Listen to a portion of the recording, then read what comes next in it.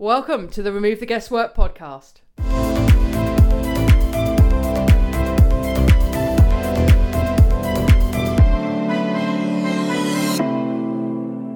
Hello, welcome back to the Remove the Guesswork podcast. I'm Leanne Spencer, your host. If you're new to the show, welcome. I hope you enjoy this episode and you dig around in Apple Podcasts at some of our previous episodes and get familiar with what we do. And if you're a returning listener, thank you. Welcome back.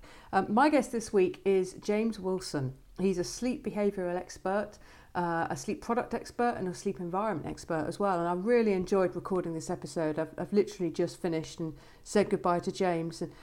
And sleep is so important. It's one of our 6 signals, as you'll know if you're familiar with us. So we look at sleep, mental health, energy, body composition, digestion and fitness, and what we call our 6 signals approach.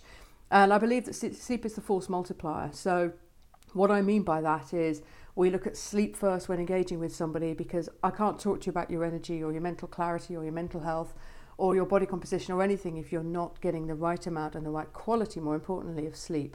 So I'm hoping you're going to really enjoy this episode. I certainly did. James and I talk about why we sleep, how we break down sleep a little bit into REM sleep, deep sleep, light sleep. We talk about the importance of REM and deep sleep and what can happen if you get too much or too little of that. We also talk about the influence of alcohol and eating late and exercising late on not only sleep, but how that then knocks on to weight management. And we talk a bit about the links between Alzheimer's and sleep as well.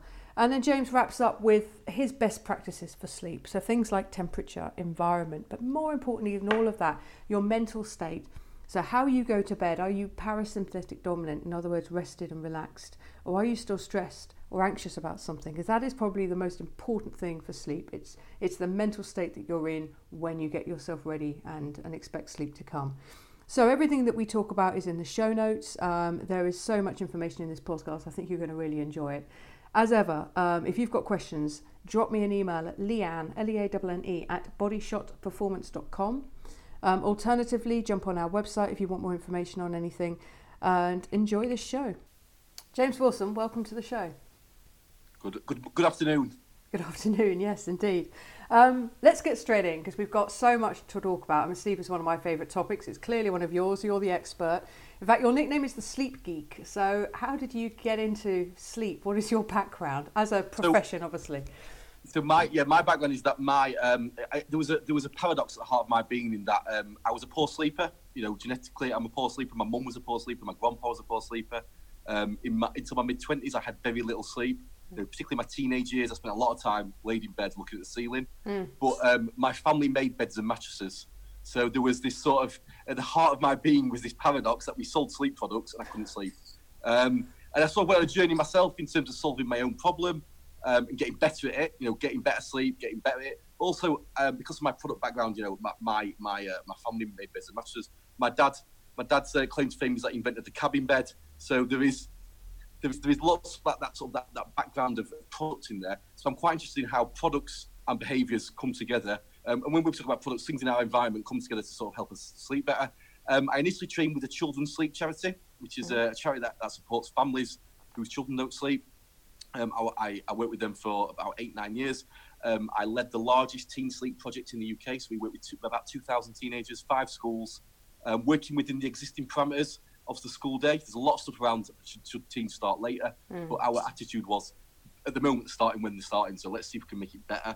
And we did, you know, and a lot of the kids we were working with had been referred to CAMHS and were under mental health professionals, and a lot of their feedback was we're not depressed, we're just really tired. And I felt that because that was what I felt like. You know, when you go to a GP and you say, or historically when you went to a GP and said you didn't sleep well, it was seen as a symptom of depression. Where we're now seeing sleep and sort of depression, insomnia and depression being co-occurring conditions. So either one can trigger the other, basically. Yeah. I did some additional training with adults. I've run a bed retailer. I've run an online sleep retailer. I have developed sleep products like mattresses, beds, duvets. I've developed sleep tech, a sleep medical device called Sleep Cogni, which is a device for diagnosing and treating sleep disorders. That's in sort of clinical trials at the moment. I have worked with sports teams. So at the moment, I am leading the first ever measured intervention for sports. So there's lots of stuff around how sleep impacts on sport, but there's not much on on how do we actually improve the sleep of elite athletes, and with the Advanced Wellbeing Research Centre, which is based here in Sheffield, where I am. Okay, I'm very working, cool. I'm working with a professional football club. How do we sort of impact on those individuals' sleep, and help them sleep better? Yeah. So I do a lot of I work a lot with corporates. So I go into companies to talk about sleep. I work with families. Really, I work cradle to grave, and I work from products to behaviours. So you would say my unfair advantage as a practitioner is that I understand every aspect of sleep. So, a lot of sleep experts, you'll see them give a thumbs up to a product that maybe the claims around its sleep help is a bit dubious. Because I understand products, I understand sort of what they should be doing, and they can have a massive impact. After stress and anxiety, the biggest thing that impacts on our sleep is temperature, and a lot of the products that we sleep on and under actively make us hotter. Yeah. So they massively impact on our sleep. See it a lot of sports people, definitely in sports people. They're told a certain sort of mattress or certain duvet might help them sleep better, but actually because of what it's made of, it actually, for a lot of them, makes them sleep worse. Yeah, and the interesting thing, not to sort of go down this route from the off, but the interesting thing about that is a professional sports person has so much attention paid to every aspect of their well-being and therefore their performance, and yet they then get into a bed that might have been bought with someone else in mind, so the requirements of a sports person and their partner are going to be completely different potentially in terms of their sleep environment, but it's the one thing that we have to compromise on, right? Because our partner that most of us do share a bed might have completely different needs. So the importance of sleep and the restorative nature of it can be compromised by who you're sharing the room with. Yeah, no, without doubt. I find it really interesting in the sports world because often beds aren't designed for the size of athletes. Yeah. I'm working with professional footballers who are 6'4", 6'5". Yeah. A bed is 6'6", and the longest bed you can get really standard is 6'6". And that isn't long enough for a 6'5" footballer. Yeah. So you ask him, what do you do? I sleep diagonally. And that's not right. That doesn't work. So they've got a partner in there with them. So I think, with sports, I know you work with sort of those sort of high performance people too. It's interesting because we talk about these sort of marginal gains. Sleep is not a marginal gain. It's a massive gain, and we're not doing much about it. When I look at sort of our performance in sports, look at last Olympics. We did incredibly well, but imagine if we're doing sleep better. Yeah. I see sports teams signing sort of say sponsorship deals with say mattress companies, and it's the same mattress. It's one mattress. Every person in a sports team does not need the same mattress. Yeah. And it's a little bit scary. I see sort of the centres of excellence for sports. We've just signed a deal with this one mattress, and it's a product that I know will actively make them warmer. That is not going to help them sleep because temperature is so important to us sleeping well. After stress and anxiety is the biggest thing that impacts on it, but that's harder to control. We can definitely get temperature right, and we are definitely getting it wrong at the moment. We are really getting it wrong. Right at the heart of the philosophy of what I do is personalisation. Yes. So, one mattress does not fit all, one diet does not fit all. It's really about, and at the elite level of both sports people and business performance, you've got the money to personalise it. So some of what we're trying to bring on this show is that knowledge, is to understand that not only is it needs to be personal, but then how can you make that personal to you? Let's just take a step back there. I mean, what do we understand about sleep? Why do we sleep? So it's really interesting, isn't it? Because actually sleep is a long way behind nutrition and exercise, and it also is different because we can't force sleep. So I if I was a PT, I could come and stand next to you and shout at you to do exercise. And this sort of traditional model of a PT, you can't do that with sleep. As a practitioner, I can't make anyone sleep. I can help them put in place the right conditions for sleep, and particularly that thing you talked about, the individual part of it. Understand who we are as sleepers. That is the biggest thing we get wrong. We are often going to bed too early or too late for who we are as sleepers. Yeah. So it is starting with that individual part of it. So why we sleep? Sleep is our recovery time. It's what we need to do to recover from the previous day. It's recovery in terms of physical recovery. So deep sleep is where our growth hormone is released and where our muscles rejuvenate and that sort of thing. So we start the sort of the mental process of cleaning the brain. And deep sleep is one part of non-REM sleep. There's 3 parts, and deep sleep is one part of it. And then we have sort of REM sleep, which is where it's more about emotional well-being. It's where we put into place what's happened during the day. Where does that go emotionally? Where does the sort of the factual stuff go? Are we putting it? Are we remembering what we've done? So it's part of that recovery process. There is also during the about 4.5 hours in, we have a sort of calcium wash in our brains, because our brain is not part of the lymphatic system. So it doesn't clean things away in the same way the rest of our body does. It's called the lymphatic system, and that's quite new. That research is sort of 2012, 2013. Right. And we're understanding that process. We still don't quite understand it fully. When you talk about sort of sleep in terms of what we understand, when you think about it, we probably understand about 40% of our sleep, and we probably don't understand about 60% of it. N1 and N2, we don't understand much about it. We understand there's some sleep disorders in there, but we don't know why we're doing it. Think of us as an animal. So when we evolved and we lived on the equator, we were probably asleep for about 7 hours, and we have predators. Why, as an animal, would we be prone and vulnerable for that amount of time? You know, so it's quite interesting, sleep, in that thinking changes all the time. You know, thinking is always changed on it. And there's some great researchers out there doing lots and lots of amazing work, understanding like why we sleep. As a practitioner, what I do is sort of take that high level research and try and make it relevant to normal people. So how do we understand it in a normal way, in a way that we can then make decisions and changes to our behaviours? Yeah. I was listening to a podcast, and I can't remember which one it was, because I was actually doing a 20-mile training run for the London Marathon, running around Dorney Lake, and it was monotonous, and I just had these podcasts on a loop. But one of them suggested that and our ancestors would have just slept when they wanted to sleep, and as a result, the community, someone in the community would have been awake all the time, keeping the fire going, looking out. I think there's some research into that, sort of looking at places where there's no electricity. Look at like sort of 45 people sitting in a tribe. They will have a different sleep time, and the idea is that sort of, from an evolution point of view, someone was awake at all times, for predators and for looking after kids, which is quite. So when I work with people, this is anecdotal. This is definitely not sort of. I've not seen any research into this. You'll often find people are attracted to the opposite sleep type, because if you think about looking after kids, a night owl and a morning lark works better together than two night owls, because someone's awake. Now this is undoubtedly anecdotal, and when I talk about it, I often suggest that if you've got the same sleep type as your partner, that might be a doomed relationship. I'm not saying that, definitely not saying that, but it is interesting. You know, I talk to hundreds of people who about sleep every single month, go into organisations and talk to them, and it is really interesting how we're often attracted to the opposite kind of sleeper to us. You'll often get a good sleeper and a bad sleeper. You'll get a hot sleeper and a cold sleeper. You'll get a morning lark. You'll get a night owl. I find that really, really interesting. That is interesting. Yeah, and you can see why evolutionary that would be beneficial, and still could be. I want to talk about the components of sleep. So REM sleep, you say, that's interesting. You describe it as being key to emotional well-being. Is it possible to get too much REM sleep? Undoubtedly. So I think you're a fan of the Aura tracker. Yeah, I use an Aura that tracks your REM sleep. You know, when we look at it, and if you although the Aura is very accurate, I like the Aura. It still isn't the messages it gives out in terms of support often on the greatest, because they're not relevant to me as an individual. Yes.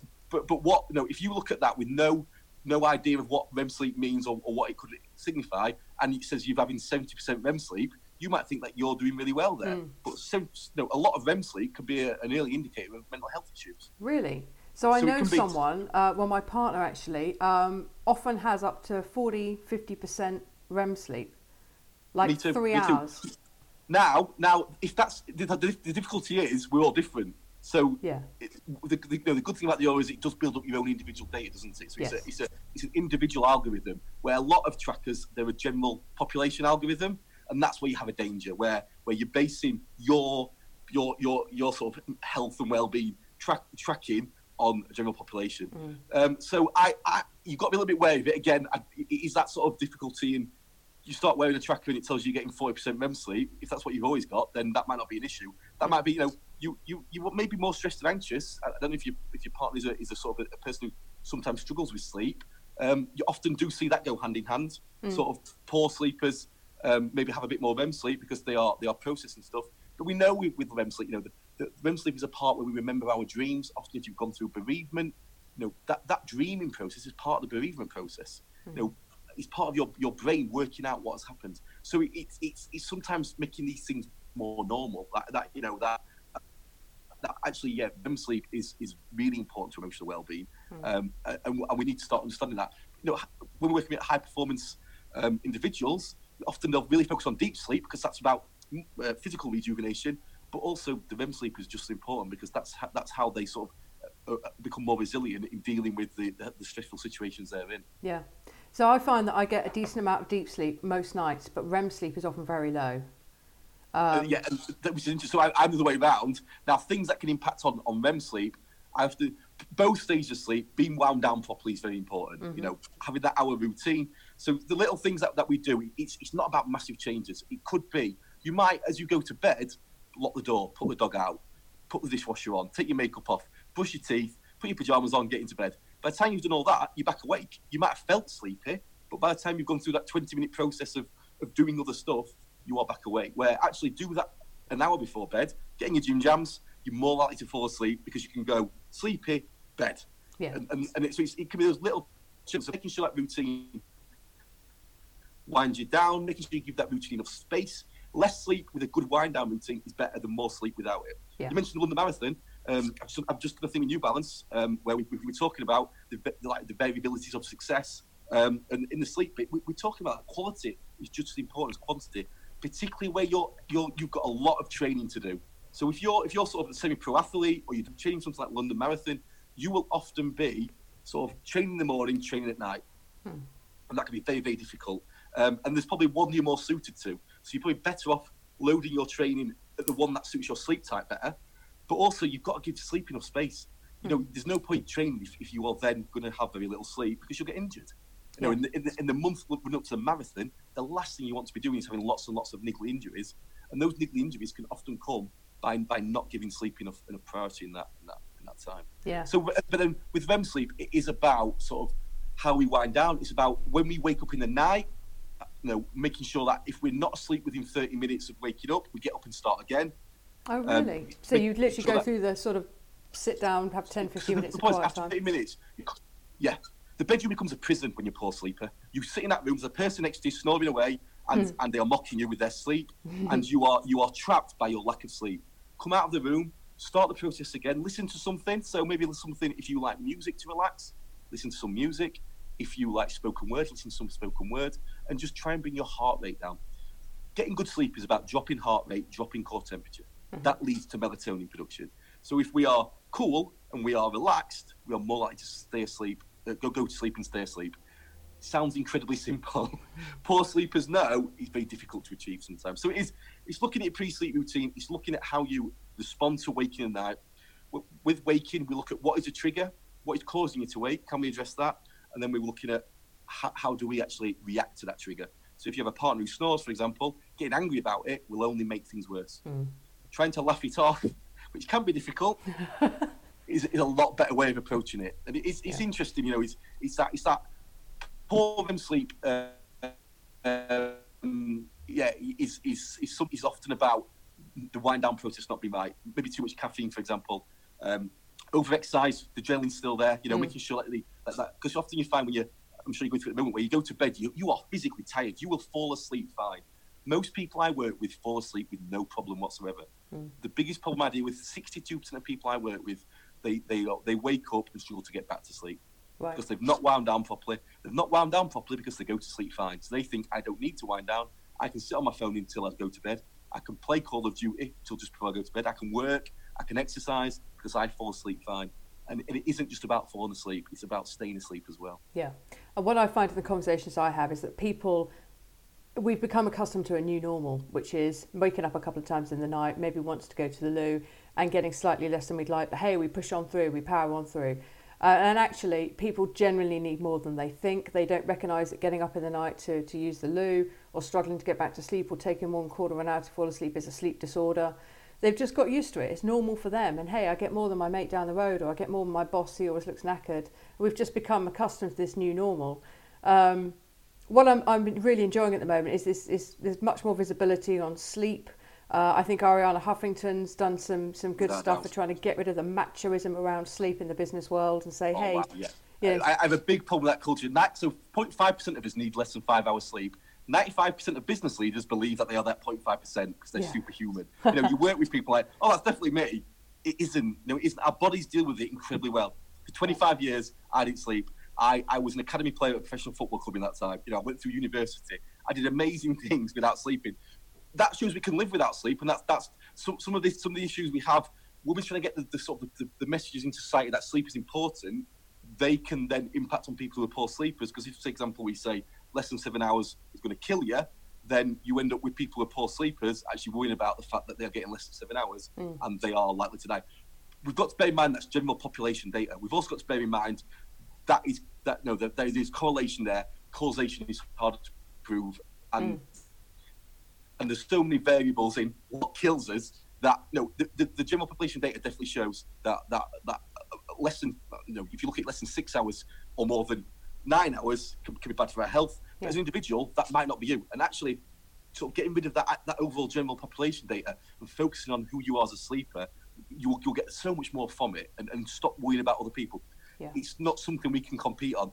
Working with professional sports teams, they all start competing on the sleep. They really do, and that just makes it worse. I see that in the business world as well. That competitive presenteeism. Well, hey, I'm good on 5 hours. I'm great on 6 hours. I don't need much sleep. But actually, I think most people need a little bit more than they're getting. Some people perhaps a bit less. I mean, there's another argument. If you're getting 8 hours sleep a night, but you're actually good on 7, that's a lot of sleep. That's 7 hours a week you're losing, and you times that part by 52 weeks a year. That's a lot of hours. Let's talk a bit about how some of the things that people often do at the end of the day affect sleep. So alcohol, eating late, blue light would be 3 really obvious ones. Just talk a bit about those, if you will.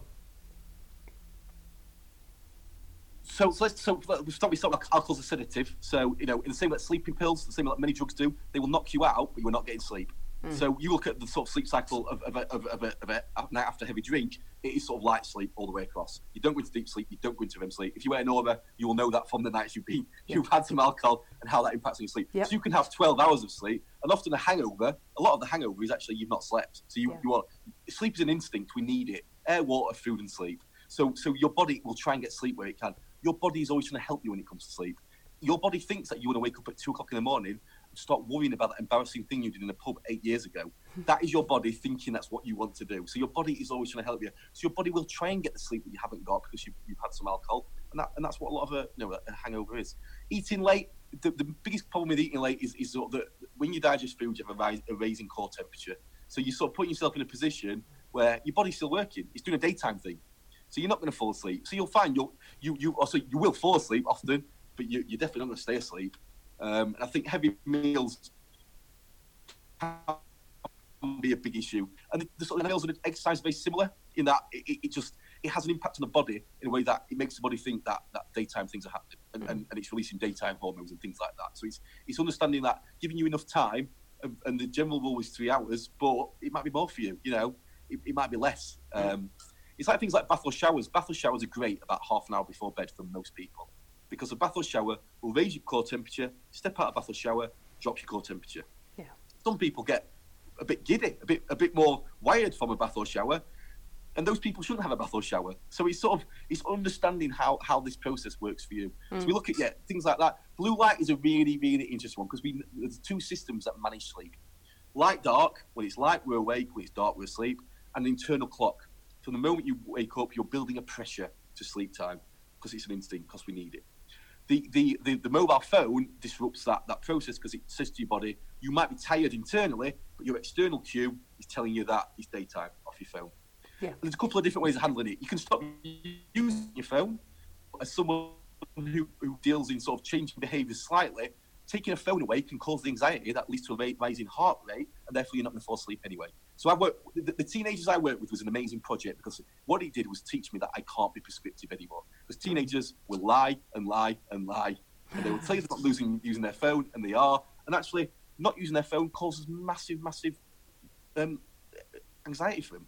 So what we have to do, we use things like screen protectors that take out the blue light, or more of the blue light. You can use the app on your phone, although it can often leave it looking orange, so you can't really use the phone. Well, I've heard as well that sorry to interrupt you, that night shift on Apple, for example, doesn't block out all the blue light. No, and nothing really blocks it all out. Right. Not even the glasses, the blue light blocking glasses?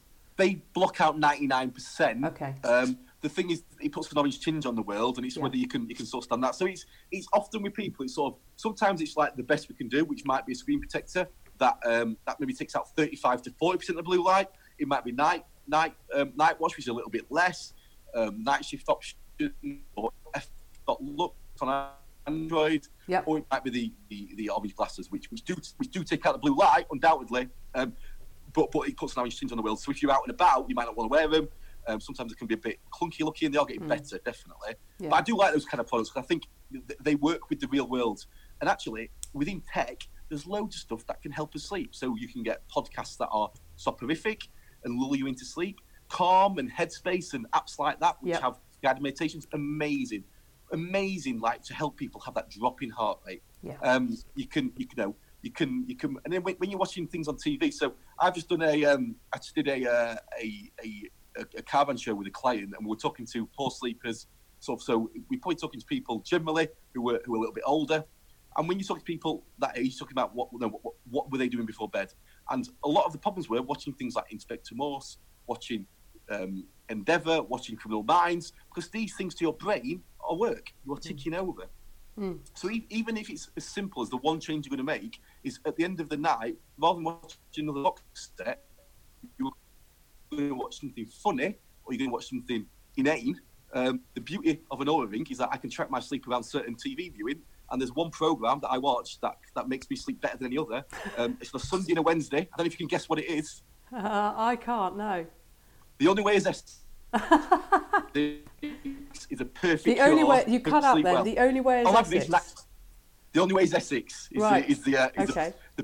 Because I know what's going to happen. It's funny and inane. Yeah. Yeah, it's funny and inane. So, and it's that sort of what we do wrong is we say to ourselves, and some experts have put this idea out there. Right, I need to get up at 6, so I need 8 hours sleep. So I'm going to count back through my sleep cycles, and I'm going to get to bed at 10. If you're a night owl, the worst thing you can do is go to bed at 10. You are not sleepy, so you will lay there tossing and turning. Your cortisol levels will rise. You won't fall asleep. It's less important what time you go to bed. It's more important that you feel sleepy and that you fall asleep within half an hour. That's what's important. And then the thing we can control is waking up. So if you wake up at the same time every day, you create that routine that allows you feel sleepy pretty much at the same time, and therefore you're more likely to have better quality sleep, so the quantity becomes less relevant and it isn't as focused on quantity. The thing we all do wrong is have a line at the weekend. That is what kills our sleep. We feel more tired at the weekends. You can have an hour and a half, you can have 2 hours, your body can adjust to that. The clock's changing. We've just gone through the clock's changing. I love it. Journalists get in touch with people, say, what should I do to help myself with the clock's changing? It's an hour. Your body can adjust to that. No problem. Yeah. No problem at all. It'll take a night. You maybe slept poorly on Sunday night. By Monday, you'll feel a lot better. The beauty of sleep is a poor night's sleep last night is the biggest tool to a good night's sleep tonight. Sleep deprivation makes us sleep better. So if we can turn our brain off and not worry about our poor sleep, we are more likely to sleep better because of that poor sleep last night. So it's quite interesting with those sorts of things. Hot weather's the same. Get loads of journalists when we have a heat wave. What can we do to sleep better? And there's things you can do. You can put the bed in the fridge. You can do those sorts of things. But my overall message is, suck it up. It'll last about 3 days. You'll get a bit worse sleep those nights. Is worrying about the fact you think you're going to be hot. That's what stops you sleeping. Yeah. I'm going to be hot tonight. I'm not going to sleep. That is what will make you not sleep. Yeah, that worry. The same way your partner's snoring next to you, that's what will stop you. That's what will stop you sleeping. The same way that when your kids come in and wake you up, it's the anger at them that stops you sleeping. It's how we react to the triggers that is often the issue. It's not necessarily the triggers themselves. We can't always control them, but we can control our reaction to them. Yeah. I think it's exactly that. It's getting yourself into a parasympathetic dominant state where you're rested, heart rate is low, and that gives you the best possible opportunity. But cool. Let's just talk. We've got a few minutes left. Sleep and Alzheimer's. We're getting more and more links between those two. Just tell me what you know about that. So the stuff we talked about, the glymphatic system, the calcium wash, that is really important to things like Alzheimer's and dementia. The way we understand it is you need to have a genetic predisposition to it. So there has to be a genetic predisposition to it. The lack of sleep will maybe speed it up. That in simplest terms, that's what sleep does. A lack of the sleep you need. I've listened to a podcast where a sleep researcher said, whatever is going to kill you will kill you quicker if you're not getting the sleep you need. And that probably sums it up perfectly. That is so we've all got a genetic predisposition to certain conditions and things like that. A lack of sleep will make that work, and incredibly important to Alzheimer's and dementia. It is probably more so because sleep is important to cleaning the brain in that way. So it is. Yeah. There is definitely a strong connection. Like I said, we didn't even know about this calcium wash until sort of 3, 4, 5 years ago. People are researching all the time. It's a little bit more complicated than that. In the simplest terms, it is just sort of our brain gets washed out roughly after about 4.5 hours sleep. There is different arguments for that. Some people say 6. Some people say you need good quality sleep for it to happen. Some people say it can happen with interrupted sleep. It's these because all the research is actually. I think all the original research was on mice. I'm pretty certain there's not been much on humans yet. So it's one of those things where, as in all these, people are not agreeing at the moment. But I would say base level, getting your sleep needs will mean that you're less likely to get it if there's a genetic predisposition. Okay, so I've gone through a test called 23andMe, which I will link to in the show notes. Have you done that? I haven't. I'm a little bit worried too. Yeah, well, I mean, I did because I thought, do we want to integrate this into the Body Shop products? And I don't have the genetic predisposition towards Alzheimer's, which is reassuring. I'd like to think if I did have it, it wouldn't freak me out and I just keep doing what I'm doing because I now have a pretty clean lifestyle. It's not 100%, but I'll link to that test as well. It's called 23andMe, but that will, if anyone's listening in and they're wondering how you can get tested for whether or not you have a genetic predisposition towards Alzheimer's, that's the one that I was thinking of. Just out of interest, did you have a family background of it at all? No. And I think that's often the thing with genetic stuff. I find it really easy to find out about genetics by looking at your family backgrounds, and I think sometimes that's always a good starting point. You know, if there is a history of it, then yeah, let's start looking into it. It's like with poor sleep. You know, my morning lark, my grandpa was a morning lark, who I am as a sleeper. I don't need to really do a chronotype test because I can look at my own family background. With our children, I do a lot with kids. We often want our kids to be like this vassal and be a sleeper that we want them to be. We want them to go to bed at 7 and wake up at 7, and we get a nice 12 hours with no interruption. But if one of the parents is a poor sleeper, they're probably going to be a poor sleeper, or more likely to be a poor sleeper. So, you know, I work a lot with parents. Be like, "Are you a night owl?" Yeah. So your child going to bed at 7 and they're not falling asleep till 9:30. And it's a real stressful 2.5 hours. Let's think about what time they're going to bed. They might be going to bed a little bit too early. A little bit, yeah. And it's not always as a morning lark. I sometimes, you know, I can go to bed. If I miss my time to go to bed, I don't just carry on feeling tired. My body thinks, well, why is James awake at 10:30? This is not normal. Maybe we're about to partay. I need to help him in that. Give me adrenaline, and then I then have to wait till like 12, 1 o'clock for it to calm down. So it's not as what your sleep type is, what your circadian rhythm is, your chronotype. It's not just about sleep; it's about lots and lots of things. Yeah. I tell you what, I'd like to see. I know you sort of try to do, but it isn't it? It's like it's about the best opportunity to get sleep. It's not about there's a magic switch and a magic time. There's a window for you, and it's understanding that window and trying to go with it as much as possible. Yeah, I'm sure you agree. Going with your body's natural rhythms is far easier than trying to fight them. Absolutely, yeah. I completely agree. I mean, that's where genetic testing can help you, you know, work with your genes, not against them. Yeah. But I mean, I think the big takeaway from all of this is that sleep is very personal and we can control it to a large degree because we can control to a degree our mental state as we prepare for bed. We can do trial and error. Go to bed at 10 and get your 7 hours if that's what you think, or your 5 sleep cycles, and see how you feel when you wake up. Track it. Most people, if they're interested in playing with sleep, have probably not slept well for years. So maybe you just dedicate the next 3 months to trying different stuff, going to bed later, waking up later, consistent wake time, having a bath 30 minutes before bed, and just play around, take some notes, see what works for you. Undoubtedly. But James, that's been brilliant. I've really enjoyed that as well. What are a few of your own personal best practices to ensure a relatively good night's sleep? You just dropped out a little bit then, Leah. Just repeat that again. Yeah, what are some of your own personal best practices for trying to get the best night's sleep?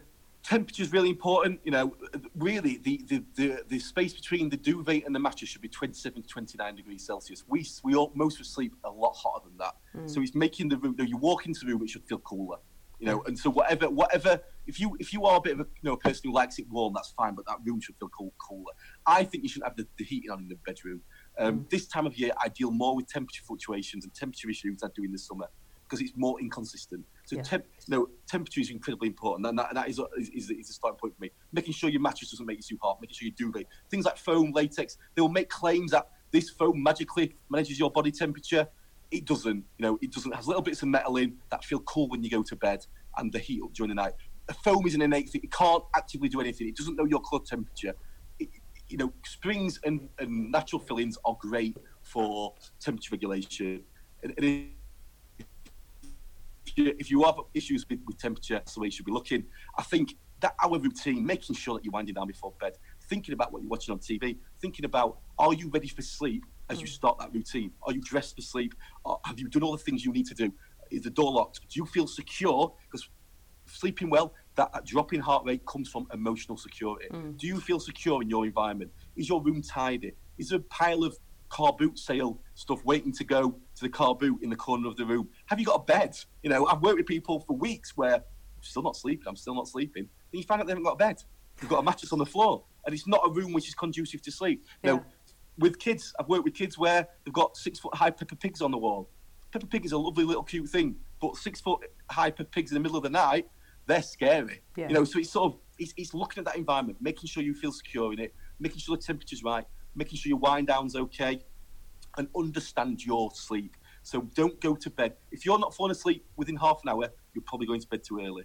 If you are falling asleep really, really quickly, you're going to take the pillow and you're asleep, you might go to bed a little bit too late. And most importantly, wake up at the same time every day, or as close to as you can. So an hour and a half lane's fine, but the thing we do, that 4, 5, 6 hour lane we have at the weekend, it's like going to Dubai with none of the benefits and all of the downsides. You have got social jet lag. So if you're going to start with anything, start with the wake up time. Buy a sunshine alarm clock that wake you up with the daylight. Amazing. Lots and lots of daylight during the day. Get your rhythm right, get your food intake right, get your water, your hydration right at the right times for you. If you're napping and you aren't sleeping at night, then stop napping. Don't nap after 2. Make sure your nap lasts less than 30 minutes. But understand you as a sleeper. If you, like the things when we talk about sleep, if you're doing something I say to people don't do and you sleep well, that's great. I don't mind. It's not about sort of everyone has to do the same thing. It's about understanding our own sleep and getting into a routine that works for us. Yeah, brilliant. Thank you so much for your time, James. Thank you. Your website is thesleepgeek.co.uk, I believe. That's it. What are your social media links? And I'll put those in the show notes. I am at Sleep Geek on most social media. At the Sleep Geek. And on LinkedIn, I am James Wilson Sleep. And I did do a TV program for Channel 4 called Secrets of Sleep. That is back on 4OD. The best episode is episode 3 because I'm in that one the most. Okay, episode 3, and that's on 4 On Demand. I will link to that and everything that we've talked about. I'll try and dig out the research as well on the calcium washing. But I'll link to all of that, plus your social media links. And keep in touch. It's been really interesting. I thank you very much for your time. No problem. Thank you. Interested in finding out what your health IQ is? Jump on our website, bodyshotperformance.com, and click on Take the Test.